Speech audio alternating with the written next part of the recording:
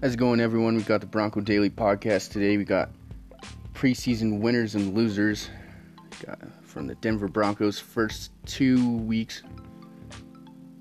First of all, what are we 0-2? Showed a first preseason week. Vikings didn't show a lot. Went to the game on Saturday for Chicago, and the first half, it was a tale of two halves for sure.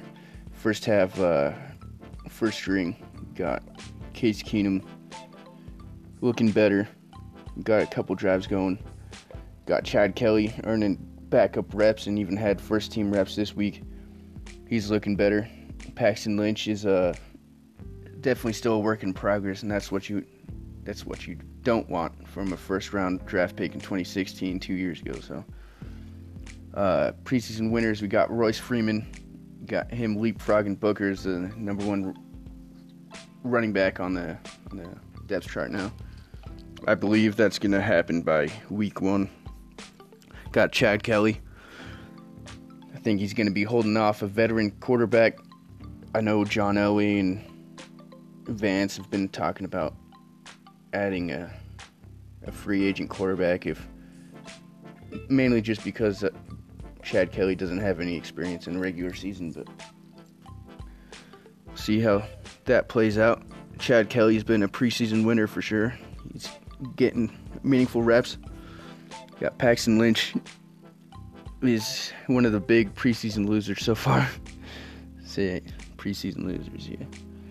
Got probably will be getting traded. Don't really think he has any trade value at this point. Being a 2016 first rounder, you'd think he has at least something. Maybe in the Dallas Cowboys, as Jerry Jones wanted to sneak up and get him in the first round, but I'm sure he knows how he's been playing lately. I think the really only viable option at this point is cutting him. And at that point, I think the Cowboys will probably take their chances on him, I'm sure. And a big preseason winner, got Philip Lindsay, a Denver native. Definitely showing this training camp and preseason that he belongs in the NFL, I'm sure. That's what it looks like to me. He's definitely been carving out a role for him on special teams. He got a tackle that the coordinator on Saturday called it a Python tackle, which sounds legit, so we'll see how that goes.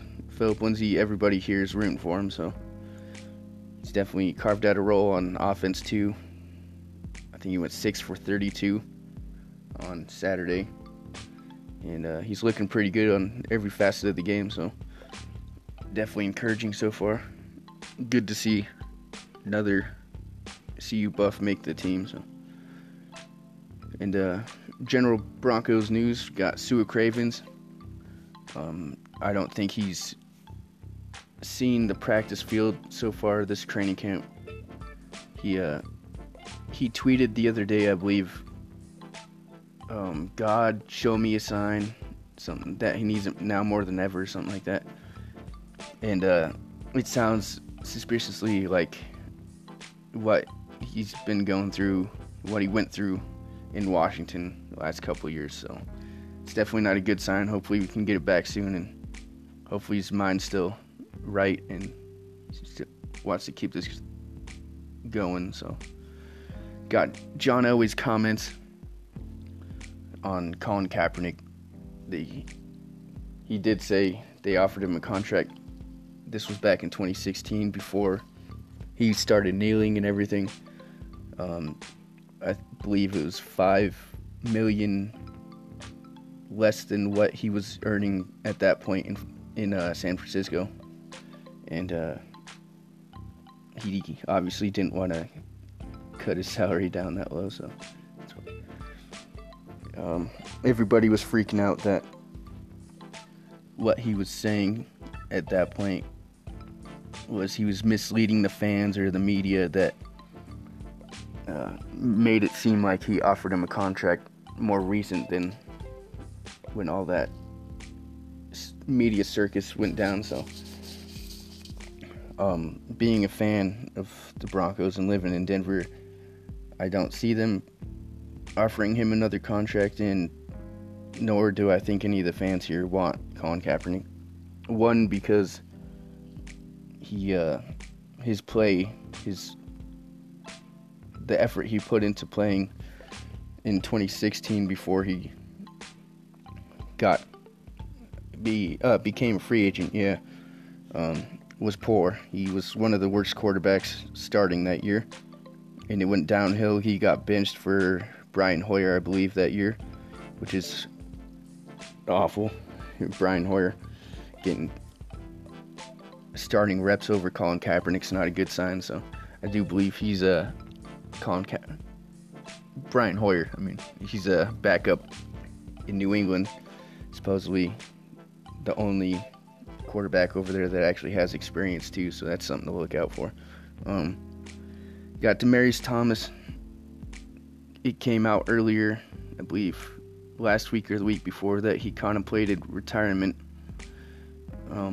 He had some major hip problems last year. He played through the whole season, I believe, with a hip injury, and it showed a little bit in his play on the field. I don't know if he had problems as in years past with the dropping or anything as much last year, but he did say that he played through an injury last year and he was thinking about retirement this offseason, but he got right. He's eating more healthy. He has a new workout. I know I saw him working out with Jimmy Butler earlier, so that's always encouraging.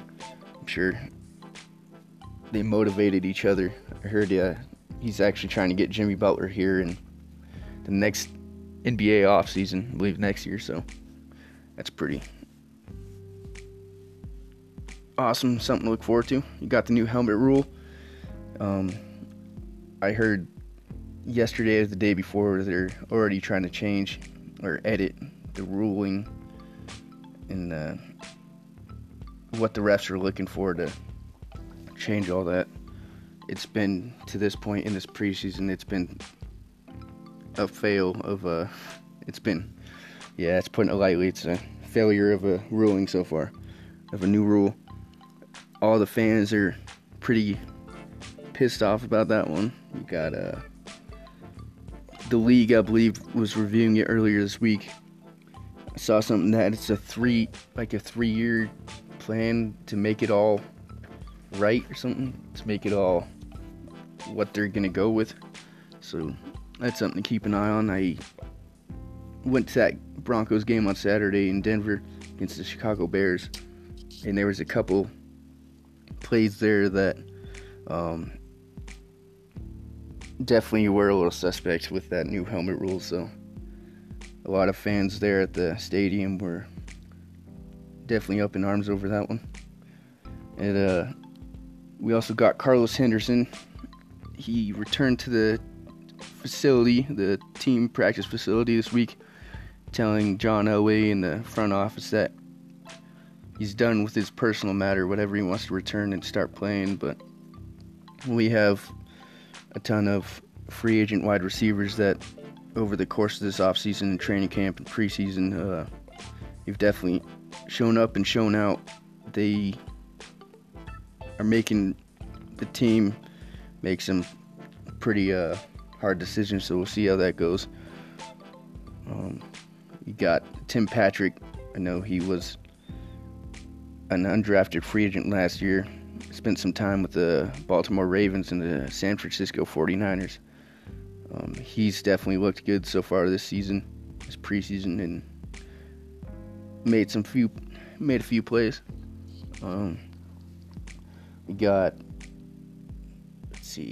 obviously Cortland Sutton and Deshaun Hamilton, the drafted rookies this year. Early rounds, I believe 2nd and 4th. They've looked good. I believe at this point they want Deshaun Hamilton to win the slot receiver spot, even though it's been said that Emmanuel Sanders has got some most of his snaps in the slot so far, so we'll see how that turns out. Courtland Sutton's got the majority, if not all, of his reps outside, so he could be playing opposite Demaryius Thomas, that would be a scary tandem right there. We'll see how that works, because that's definitely how I viewed that offense going about.